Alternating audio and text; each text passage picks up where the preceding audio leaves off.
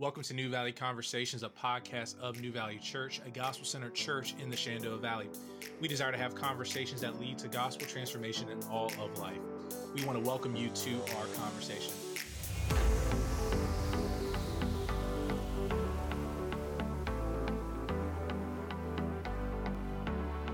I'm KJ, and I'm the lead pastor of New Valley Church, and we are excited to welcome you to the conversation today.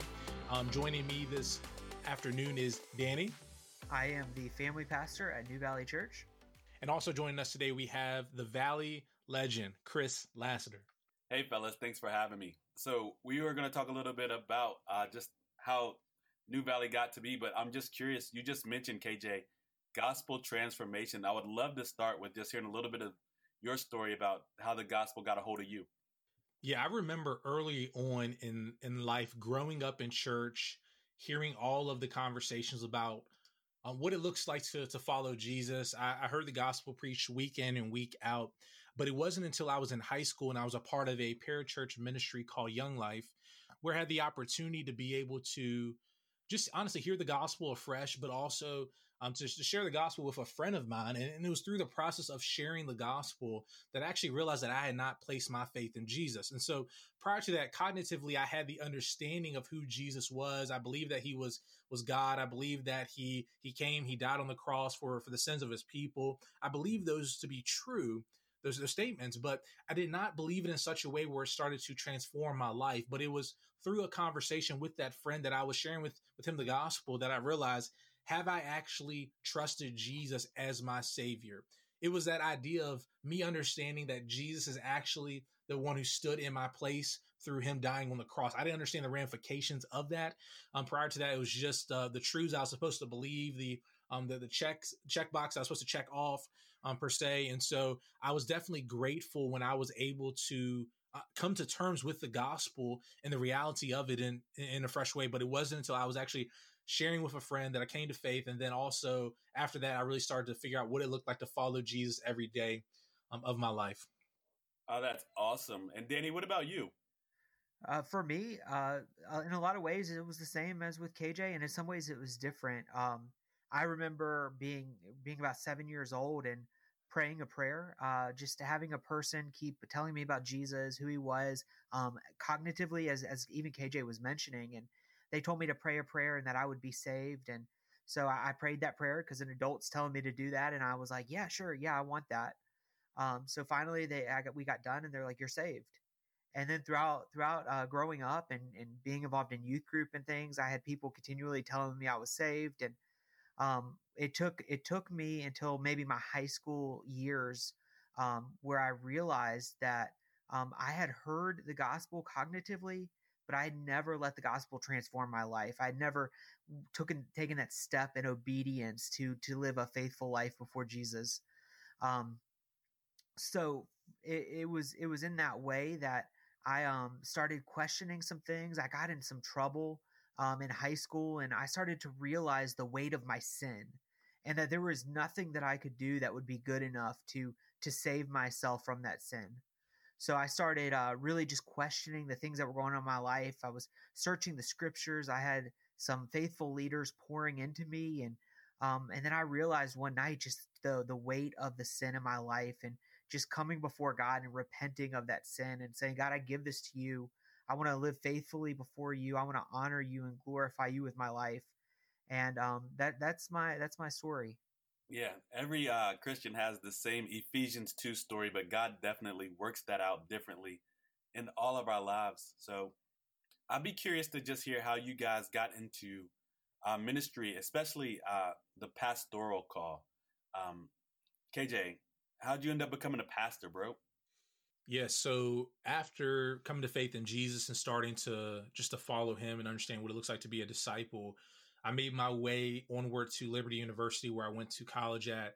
But going into college, I was studying business. I had all the plans in the world to be rich. I was going to do whatever I could to try to make that a reality for myself, honestly, to a point where it became an idol for me. But it was actually through going to Liberty and sitting in their chapel services, which they call convocation, that I became to start to encounter just different pastors and shepherds of local bodies or global bodies that were just start talking about this idea of a calling to ministry, what it looks like to care well for God's people, to see people become disciples and love Jesus and follow him for the rest of their lives. And just after hearing those types of conversations, I was starting to begin to be compelled to this idea of ministry, but didn't really know what that looked like.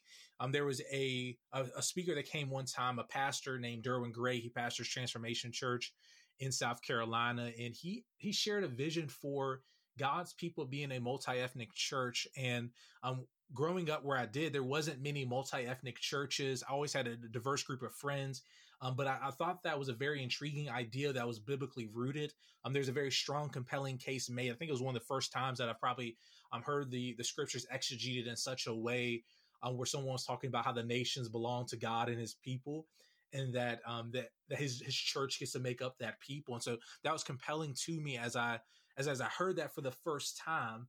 And I was like, okay, what does it look like for people to be a part of that type of body? If that's God's church, this is who he's created his church to be, a people made up of different backgrounds, cultures, that are all living for the glory of God. What would it look like to see that happen in my generation, in my communities that I'm dwelling in, etc.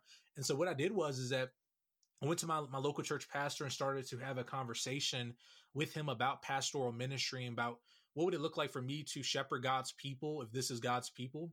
And he started to talk with me about a few next steps for me. He asked me to take a big step and say, hey, I want you to try teaching the Bible and see if you have a affinity towards that, if you enjoy it. And he got things going there, but it was through the affirmation of conversations with friends and in the local church that kind of allowed me to really see that I think God might be tugging my heart towards pastoral ministry. Yeah, if you guys aren't familiar with Derwin Gray, excuse me, he's also a ex-football player in the NFL. He's a big guy. So I got a chance to visit his church about 2 years ago. It was an awesome experience. But you don't want him to hit you. He's quite a big guy. Danny, what about you? Yeah, I didn't realize it at the time, but hindsight's always 20/20. So looking back, I can see from the time that I got saved, God was moving me towards pastoral ministry. And that happened in a lot of ways. First, there were a few leaders who were investing in me, and I got to see kind of the process of what it looks like to make disciples and to be part of that and to have these men investing in me.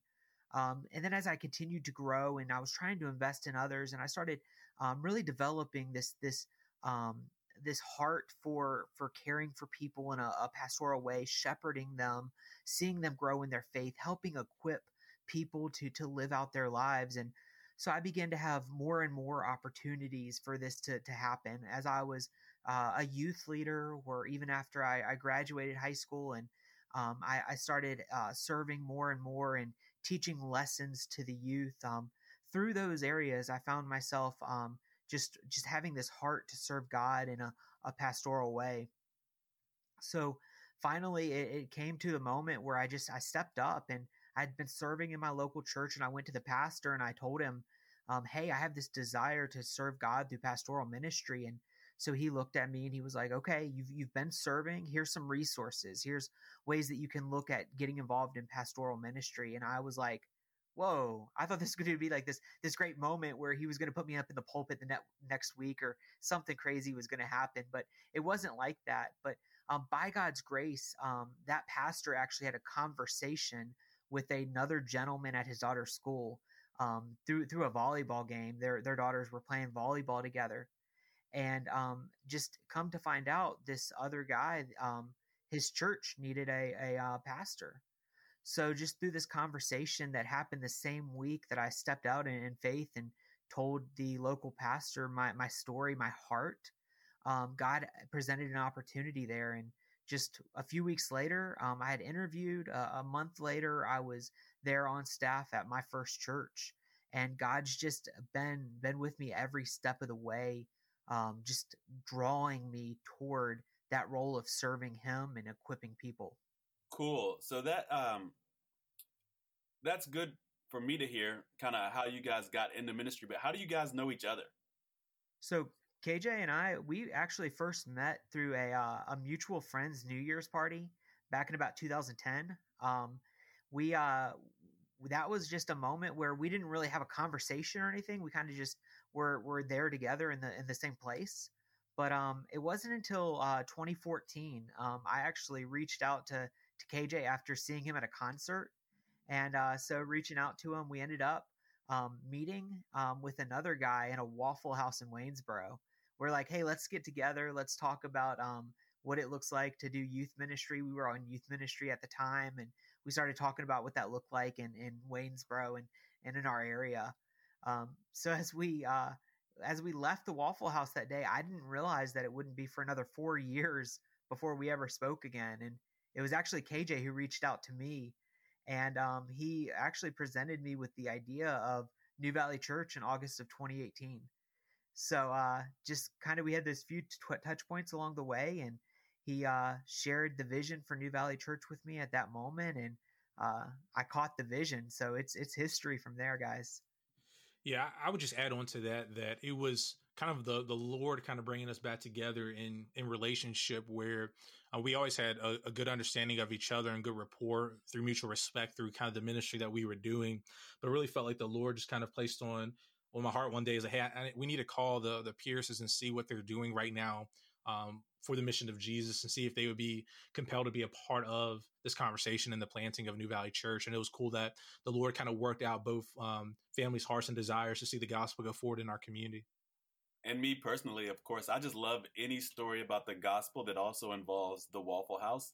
I just think that's excellent. So always.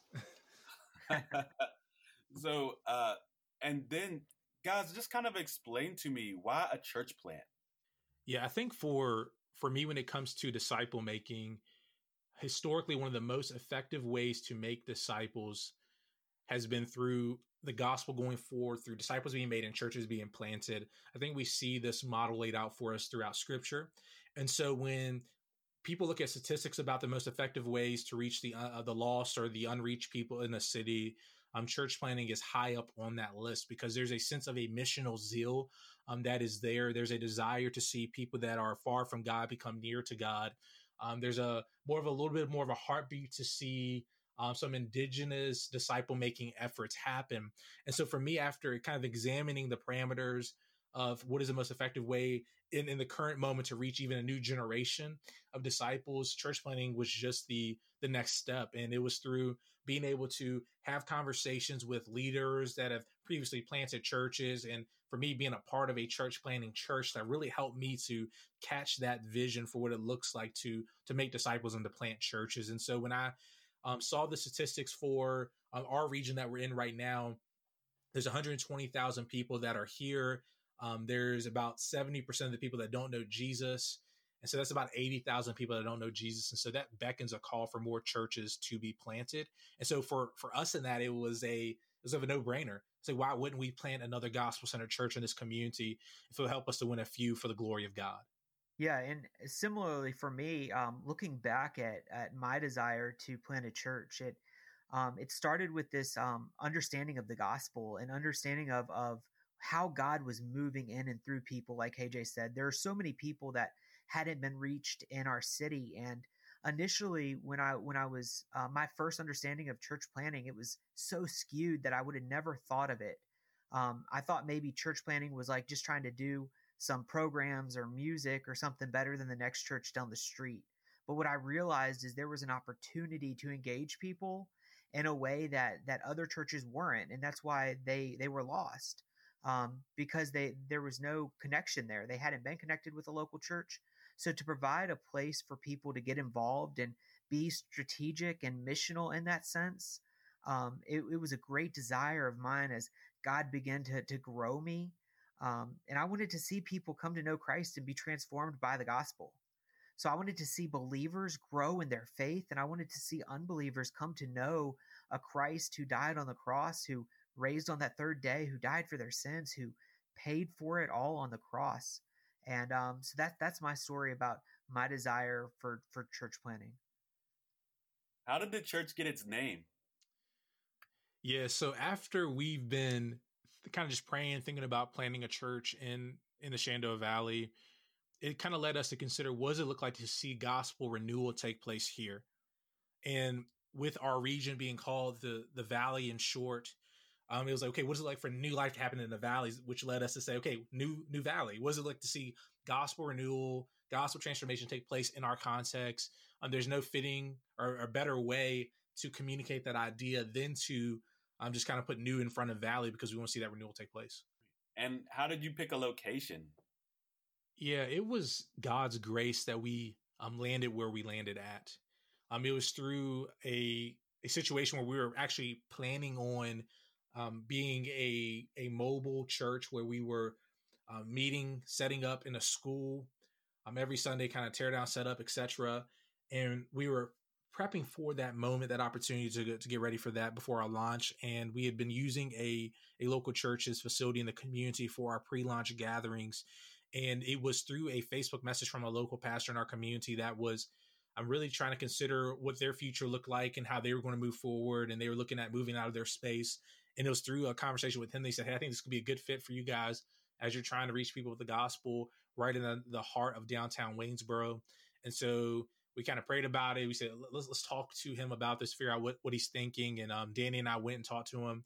And from there, we thought this was the best place for us to be a gospel outpost in our community. So that led us to the downtown region, which has been a blessing because we're at the center of our city. A lot of new things are happening there. A lot of new businesses are sprouting up everywhere. There's some hopes and dreams for the city to flourish from the downtown center through new businesses, new museums, etc. One of the unique things about New Valley is you have a very diverse pastoral staff. Can you guys just speak on diversity in the gospel in the context of the local church? Yeah, so I think that for me, as KJ was talking about this earlier, and kind of his vision of the church being all nations and how God called those nations to himself, that began to develop in me. And I saw a need for churches to reach the community, not for the sake of just reaching people to say they're diverse, but because we want to reach the people in our community that just happen to so be diverse. So that idea of just like, hey, how are we going to reach people all across the city, across our county? How are we going to do that well? And how are we going to do that faithfully? That's what leveraged me into the conversation on that aspect, on that end of things, is just to know that we had this great opportunity to do things that was going to be God honoring and biblical, and see that life transformation happen in every part of the city. Yeah, I would just add on to that with what Danny's getting at is that the gospel is what drives us and compels us out on mission. And for us, the most efficient and most effective way to reach as many people as possible, as our mission statement says, is through us reaching the diverse people groups that are all around us. And so as we are leaning into these territories, these neighborhoods of our city, we're just trying to reach as many people as we can. And so God has been gracious to us in that by bringing in a diverse group of people to our church that we have the privilege to pastor and to shepherd, but also for us to be able to raise up leaders within our local body that are from these various contexts that are going to be able to go back into their neighborhoods and make disciples. And so it's been God's grace to us that he has brought us a diverse leadership team. It's something that we have thought about, something we have prayed about, and we're willing to take those steps to allow our people to be shepherded well through having faithfully called leaders to be a part of this. This has been great. I feel like I know you guys a little bit better, and hearing you process how you got to this point. We're kind of in a weird season of the church, but how would you say, like, how can people connect during a pandemic? Yeah, there's a few different outlets that they can really connect with right now. We're being really intentional to the best of our ability to create spaces so that people can grow in their love of Jesus, their knowledge of God and who he is, and seek to follow him even through the midst of a national crisis per se. And so our hope is that we would be able to have environments that are palatable for people, but also that are welcoming for them to engage in, whether that's through social media, through Facebook or Instagram, something like that, or if it's through our YouTube page where we're posting our sermons on there, kind of streaming out our services. And so we're trying to still, in the midst of this moment when people are so isolated, to create a space so that they can engage in gospel ministry. And so because we're in this season where the church is serving not as the church gathered, but the church scattered. And so we want people to know they're trying to take steps forward and following Jesus, that the church is still here, the church is still present, and that nothing's going to thwart against God's desire for his people to go out and to make disciples. And so if you're in this season where you're trying to consider what does it look like to be a part of a local church, we want to encourage you to plug in, to lean in, even in this season. And we just want people to get connected to the church in general, even through means like a podcast or through media, sermons, videos, etc. Guys, that's all the questions I had for you. Anybody got a last closing shout out they want to give, or somebody want to give the doxology? How are we going to end this thing? Hey, we just want to thank everyone for joining us for the first episode of New Valley Conversations. We have a desire to see gospel transformation happen in all areas of life. And so for us as disciples, we want to see Jesus glorified, God's glory be made known all across the earth. And so we're grateful that you've joined us for the conversation, but we just want to share with you this, that as a church, we exist to worship God by seeing as many people as possible transformed by the gospel. And so this is just another means that we use to have conversations about gospel conversation. If you are someone who is looking for a local church to fellowship with, we want to encourage you to get connected to all the great churches that are in our community. But if you are maybe inclined or intrigued by some of the things that we've been talking about or we'll talk about in the future, we would love to get connected with you. You can go to our website, www.newvalleychurch.com. But we just want you to know that even in the midst of this national pandemic, God's church is going to prevail, and we are excited about that, and we look forward to having conversations about what it looks like to live for the glory of God in all areas of life. We'll see you soon. Thank you for coming and joining us for the conversation.